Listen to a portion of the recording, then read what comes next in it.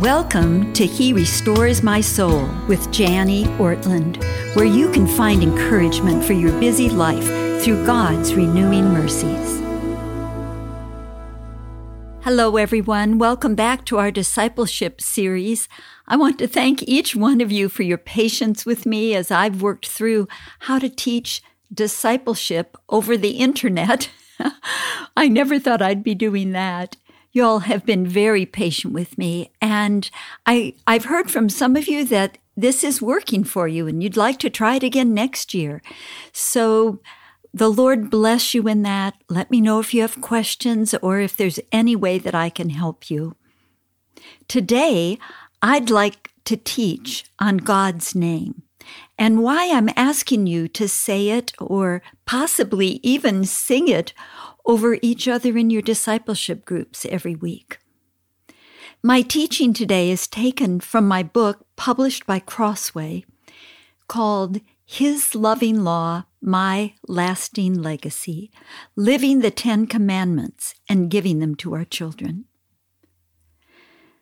The teaching is based on the third commandment, and I have talked about this commandment before in some previous podcasts, but I always cover this topic in my discipleship groups, so I think it bears repeating here. The third commandment is found in Exodus chapter 20, verse 7, and it says this: "You shall not take the name of the Lord your God in vain, for the Lord will not hold him guiltless who takes his name in vain." Now, as I've taught before, in each commandment we find 4 elements: revelation, confrontation, guidance, and promise. Revelation, what God is like. Confrontation, what we are like. Guidance, how we should try to live now. And promise, how we will live every single day once we are in glory. Let's start with the revelation God gives us of himself in this commandment. To understand the third commandment, we must understand why God takes his name so seriously. Today, a name is little more than a personal label. My husband Ray would be just as insightful and tender-hearted if he were a John or Charlie or Bubba. Actually, his family name is Bud. But in the Bible, a name often goes much deeper. Think of how particular God was at times to name certain people. He changed Abram's name to Abraham and Sarai to Sarah. He named Isaac. We find all of that in Genesis chapter 17.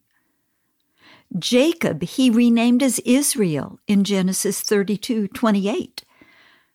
And of course, Jesus in Matthew 1:21, God gave Jesus his name. The giving of a name was the prerogative of a superior, a parent or a king or a chief. Joseph's name was changed by Pharaoh in Genesis 41:45, and Daniel's name by the chief of Nebuchadnezzar's eunuchs in Daniel 1:7. A name might match the character or the function of a person. Moses named his son born to him in Midian Gershom because it sounds like the Hebrew for sojourner, and it means resident alien. We're taught that in Exodus chapter 2, verse 22. Sometimes the selection of a name signified hope. Think of Jacob's wives, Leah and Rachel. Leah felt Jacob's scorn, and she named her sons accordingly. We see that in Genesis 29, verses 32 through 35. And Rachel's son, Joseph, means may he add, and it sounds like the Hebrew for taken away. Rachel felt that her reproach had been taken away, and she was already praying for another son as she named her first son Joseph, may he add. One other function of naming someone must be understood to grasp the meaning of this commandment. Whenever the name-bearer places his own name upon another, this signifies the joining of two separate persons in the closest of unions. We see this in a husband giving his name to his wife. Isaiah chapter 4, verse 1. Or in Israel being called by Yahweh's name in Deuteronomy 28, verses 9 and 10. And in the New Testament, in Matthew 28:19, we are told that we're baptized into the name of the Father and the Son and the Holy Spirit, baptized into their names. God's name also reveals his character and his reputation. In Leviticus 24, verses 10 through 16, the son of an Israelite woman and an Egyptian father was sentenced to death because he blasphemed the name. Why? This had to be more than a mere slip of the tongue. This was so grievous to God that it bore the ultimate punishment. Again, why? Well, it's because God's name is more than a label. His name is his self-revelation, what he wants us to know about himself. He has revealed his name as a refuge. Think of Proverbs 18:10. The name of the Lord is a strong tower. The righteous man runs into it and is safe. Now today, we would not say that we run into a name for safety, as the Lord said back then, the name of the Lord is a strong tower. He has revealed his name as active. Listen to what he says in Isaiah 30:27. The name of the Lord comes from afar, burning with his anger, and in thick smoke rising. Whoa, that's some sort of activity in a name. His name can be despised. Isaiah 52:5. Now, leaders, if you want to pause the podcast and look up any of these references, feel free to. I'm not going to read the exact verses. I'm just going to give you all the references. They also can be found in our transcript there on our website. But it would take too long and be too cumbersome if I read what every verse said. So I'll just quote the references here. His name can be despised. Isaiah 52:5, or defiled and profaned, Jeremiah 34:16, and Proverbs 30:9. His name can also be loved, Psalm 5:11, praised and exalted, Psalm 34:3, walked in. I like that. You can walk in the name of the Lord, Micah 4:5, esteemed, Malachi 3:16, feared, Malachi 4:2, waited for, Psalm 52:9, given thanks to, Psalm 54:6, blessed and praised, Psalm 145, verses 1 and 2.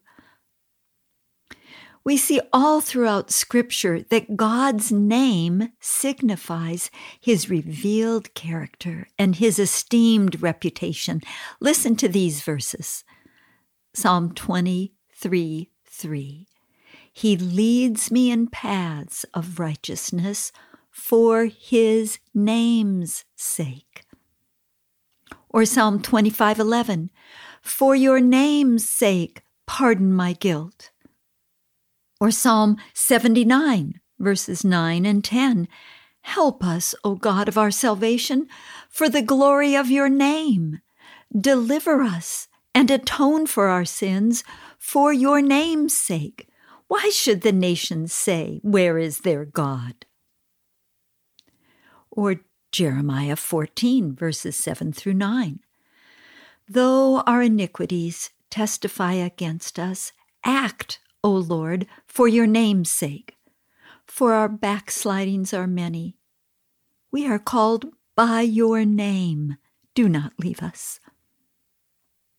Finally, Ezekiel 36, verses 21 through 23. Listen to God speaking here. But I had concern for my holy name, which the house of Israel had profaned among the nations to which they came. It is not for your sake, O house of Israel, that I am about to act, but for the sake of my holy name, which you have profaned among the nations.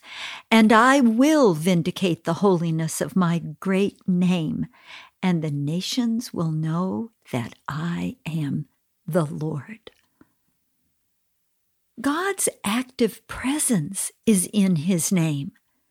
When his name is upon a people, they are blessed.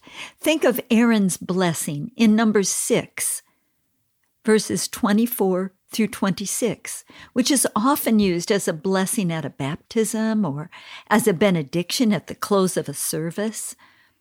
It says this, "The Lord bless you and keep you. The Lord make his face to shine upon you and be gracious to you. The Lord lift up his countenance upon you and give you peace." Have you ever noticed the next verse?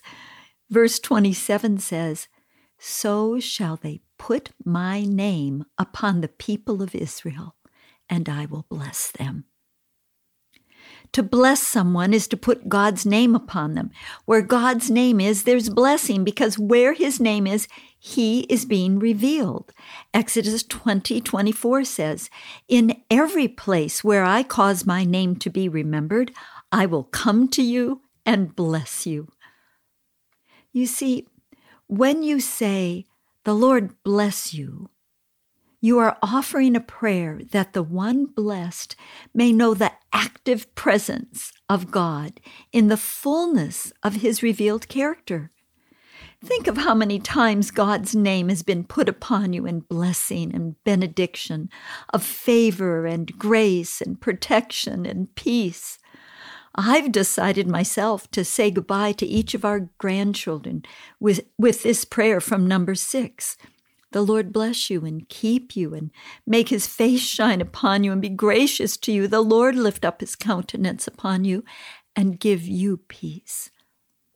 I pray that God's active presence may surround them in ways only he can during our frequent separations from each other. Now, there is further revelation in his name because his names are packed with doctrinal content. They are affirmations of our faith. There are so many different ways God names himself to us in his word. Let me suggest a few. Think of what these names teach us about himself.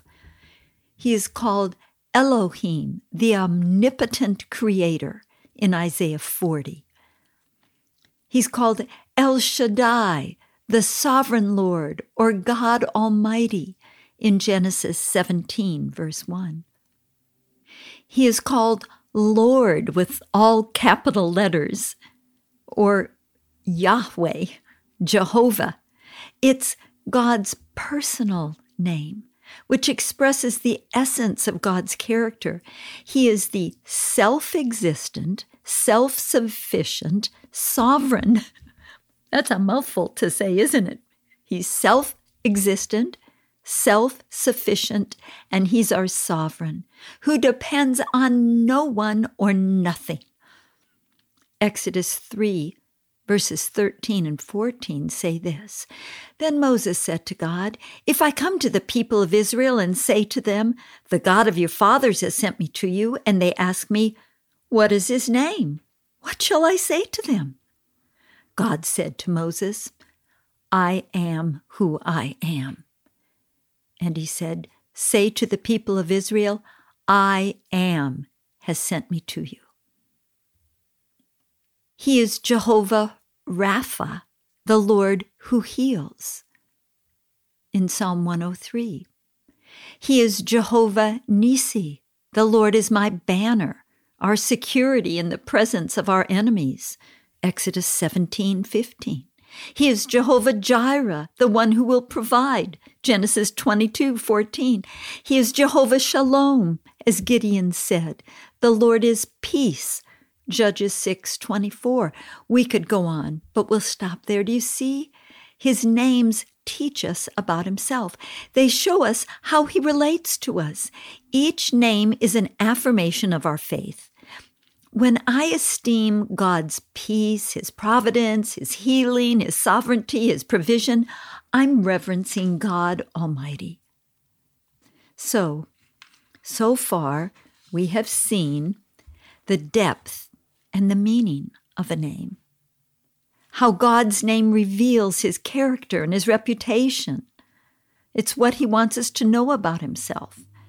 We've seen that his name can be acted upon by being despised or defiled or loved and exalted. His name reveals his character and his reputation. And he is very present in his name. His name is packed with doctrinal content, and he's telling us more about himself every time he uses his name. God loves us in this third commandment by telling us what would dishonor his name. He confronts us and he guides us. God warns us that we may not treat his name lightly. The word translated vain in our commandment here in Exodus 20, verse 7, connotes something very thin and pale and worthless and empty. That word vain means nothingness. How do we take God's name in vain? How do we misuse it? Well, we do that when we're treating God's name as if it were worth nothing to us. He cares how we treat his name because we're in a love relationship with him. Lovers treat each other's names with tenderness and awe. So how do we take his name in vain? Well, I think as our cultural communication takes on more and more vulgarity, we see God's name mentioned frequently in just casual, meaningless chatter. But the third commandment tells us this is wrong. It shows contempt for God, and it cheapens his name, saying, "Oh my God," or "Good Lord," or even, I think, "Lord, have mercy," when we win a huge prize or stub our toe or get cut off on the freeway. I believe that's taking God's name in vain. We must not do it, ever, period. But there are other more subtle ways to take his name in vain. We make light of his name when we add it to lend force to our language. Often this springs from really good intentions. You might say, "Well, the Lord led me to tell you this," or "I believe it's God's will that you," or "I swear with God as my witness." Let me ask you, isn't your word alone enough without taking God's name in vain on top of it? You see, religious jargon violates the third commandment. I'm convicted even as I teach this. I wonder if when I hear someone sneeze and I say, "God bless you," am I taking his name in vain then? I'm still trying to figure that one out. Maybe some of you listeners can let me know what you think.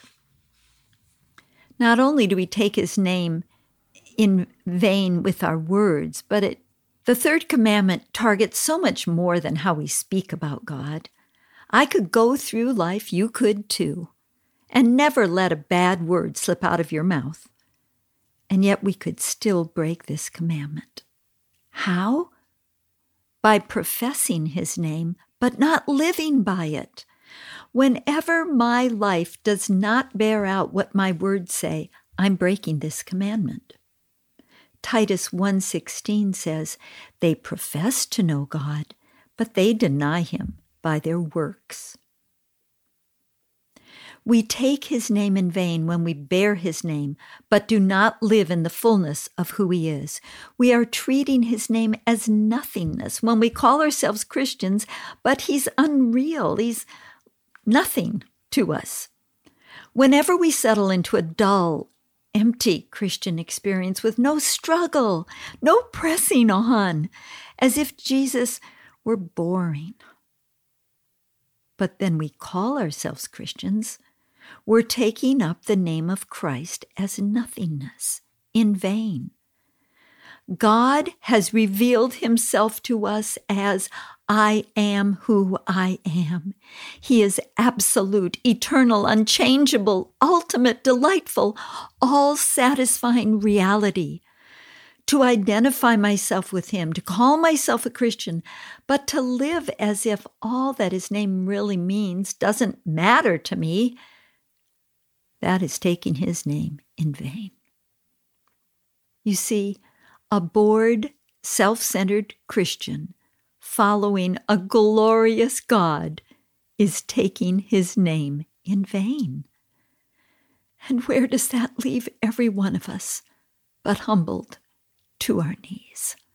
Oh, we need his help here. God gives us more guidance. How do we live not taking his name in vain before watching eyes and listening ears, especially the little ones in our midst? The positive side of the third commandment is found in the first phrase of the Lord's Prayer, "Hallowed be your name." You see, when we hallow God's name, we treat it as holy, as separate, and above every other name in the universe. We hold it in reverence and awe. We recognize it as sacred. When you call yourself a Christian, you have the name of the God of the universe upon you, and it is a costly name. God sacrificed his own son to adopt you into his family and to give you his name. Does your life bear a family resemblance to your firstborn brother?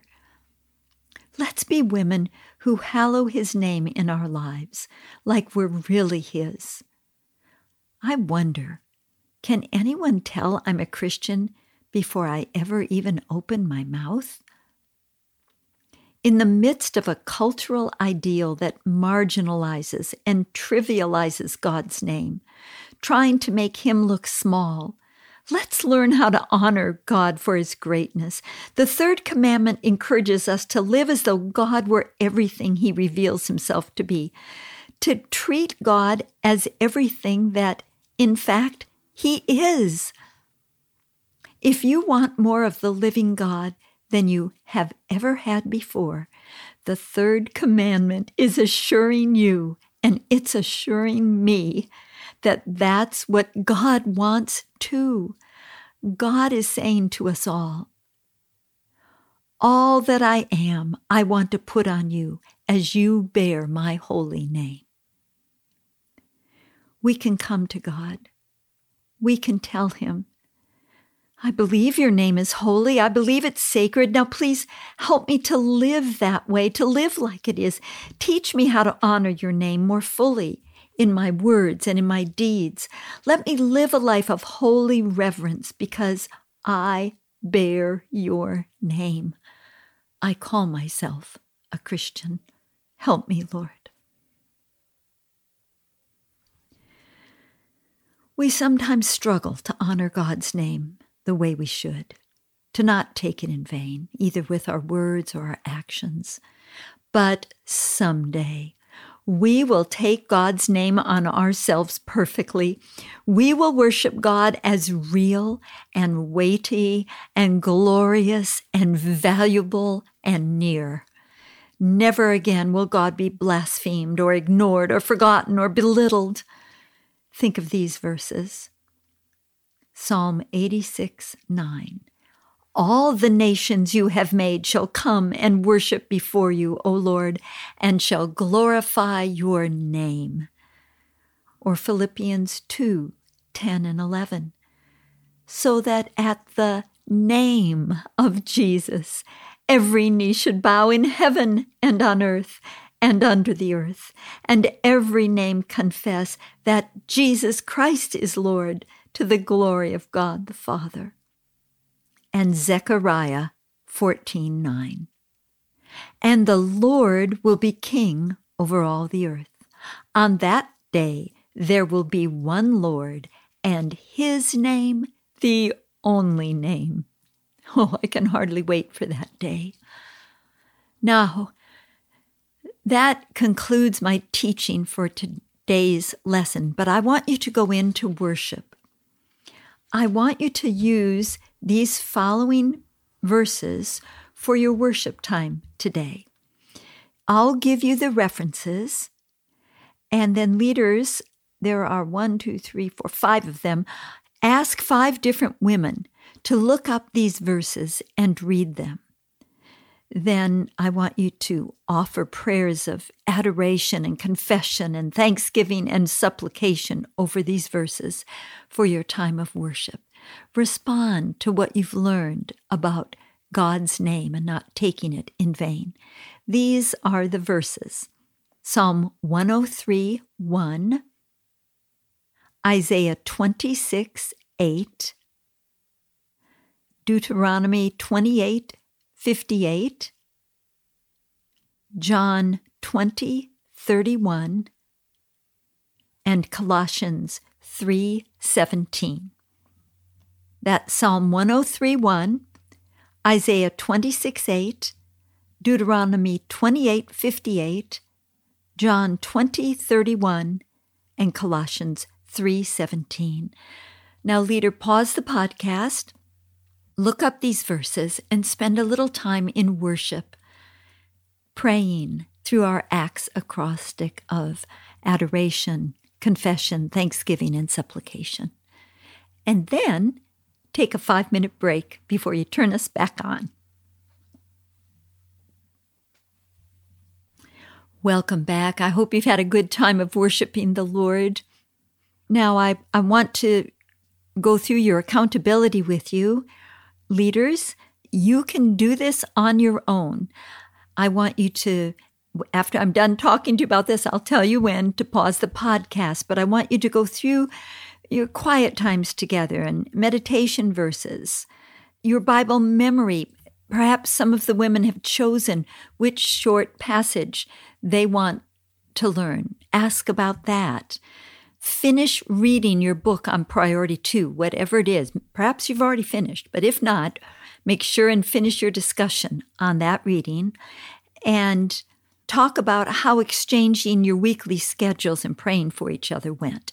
So that's 5 things I want you to pause the podcast and discuss, leaders. You just lead them in that, how your quiet times and meditations are going. If anyone's chosen their Bible memory verses, your final time to talk about your book for Priority 2, and then how it went praying for each other. Go ahead and pause the podcast now.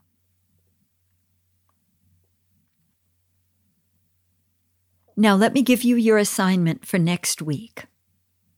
I want you to have 6 quiet times again and work on your verse of meditation. Make sure you have a short passage that you would like to memorize and begin working on it. Get the first verse or 2 under your belt.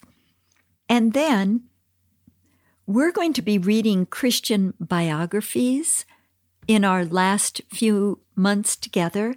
So you might start thinking about different Christian biographies, if there are any you know or anyone you would like to read about. We'll talk more about that next week. And then prepare a calendar to bring back with you next week to hand out to a prayer partner. Your quiet times, meditation, your Bible memory, Christian biographies, and your calendar. Those are your 5 assignments. Now, take some time, share your prayer requests, and spend time praying for each other. If you have any time left, leaders, watch your clock, and then exchange your weekly calendars for prayer partners. After you've shared your prayer requests and you're ready to close, come back on.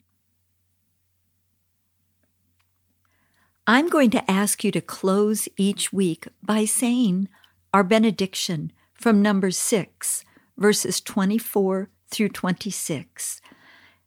I would encourage you, and maybe you know it to a certain tune. That's great. Sing it together. Or you could all open up and your Bible to Numbers 6, verses 24 through 26, and read it over each other. Or the leader could choose one person to read it over everyone. And then, leader, I want you to read Numbers 6:27. These verses say, "The Lord bless you and keep you. The Lord make his face to shine upon you and be gracious to you. The Lord lift up his countenance upon you and give you peace." That's my prayer for each one of you. So shall they put my name upon the people of Israel and upon those who are listening to this podcast. And God says, I will bless them. May he restore your soul as he brings his blessing upon you through his holy name. Thank you for joining us today. This podcast is generously funded through Renewal Ministries. If you would like to discover more about Janie and Ray's ministry or make a donation, visit their website at renewalministries.com. If you have a question for Janie or would like to learn more about this podcast, please visit our website at herestoresmysoul.org.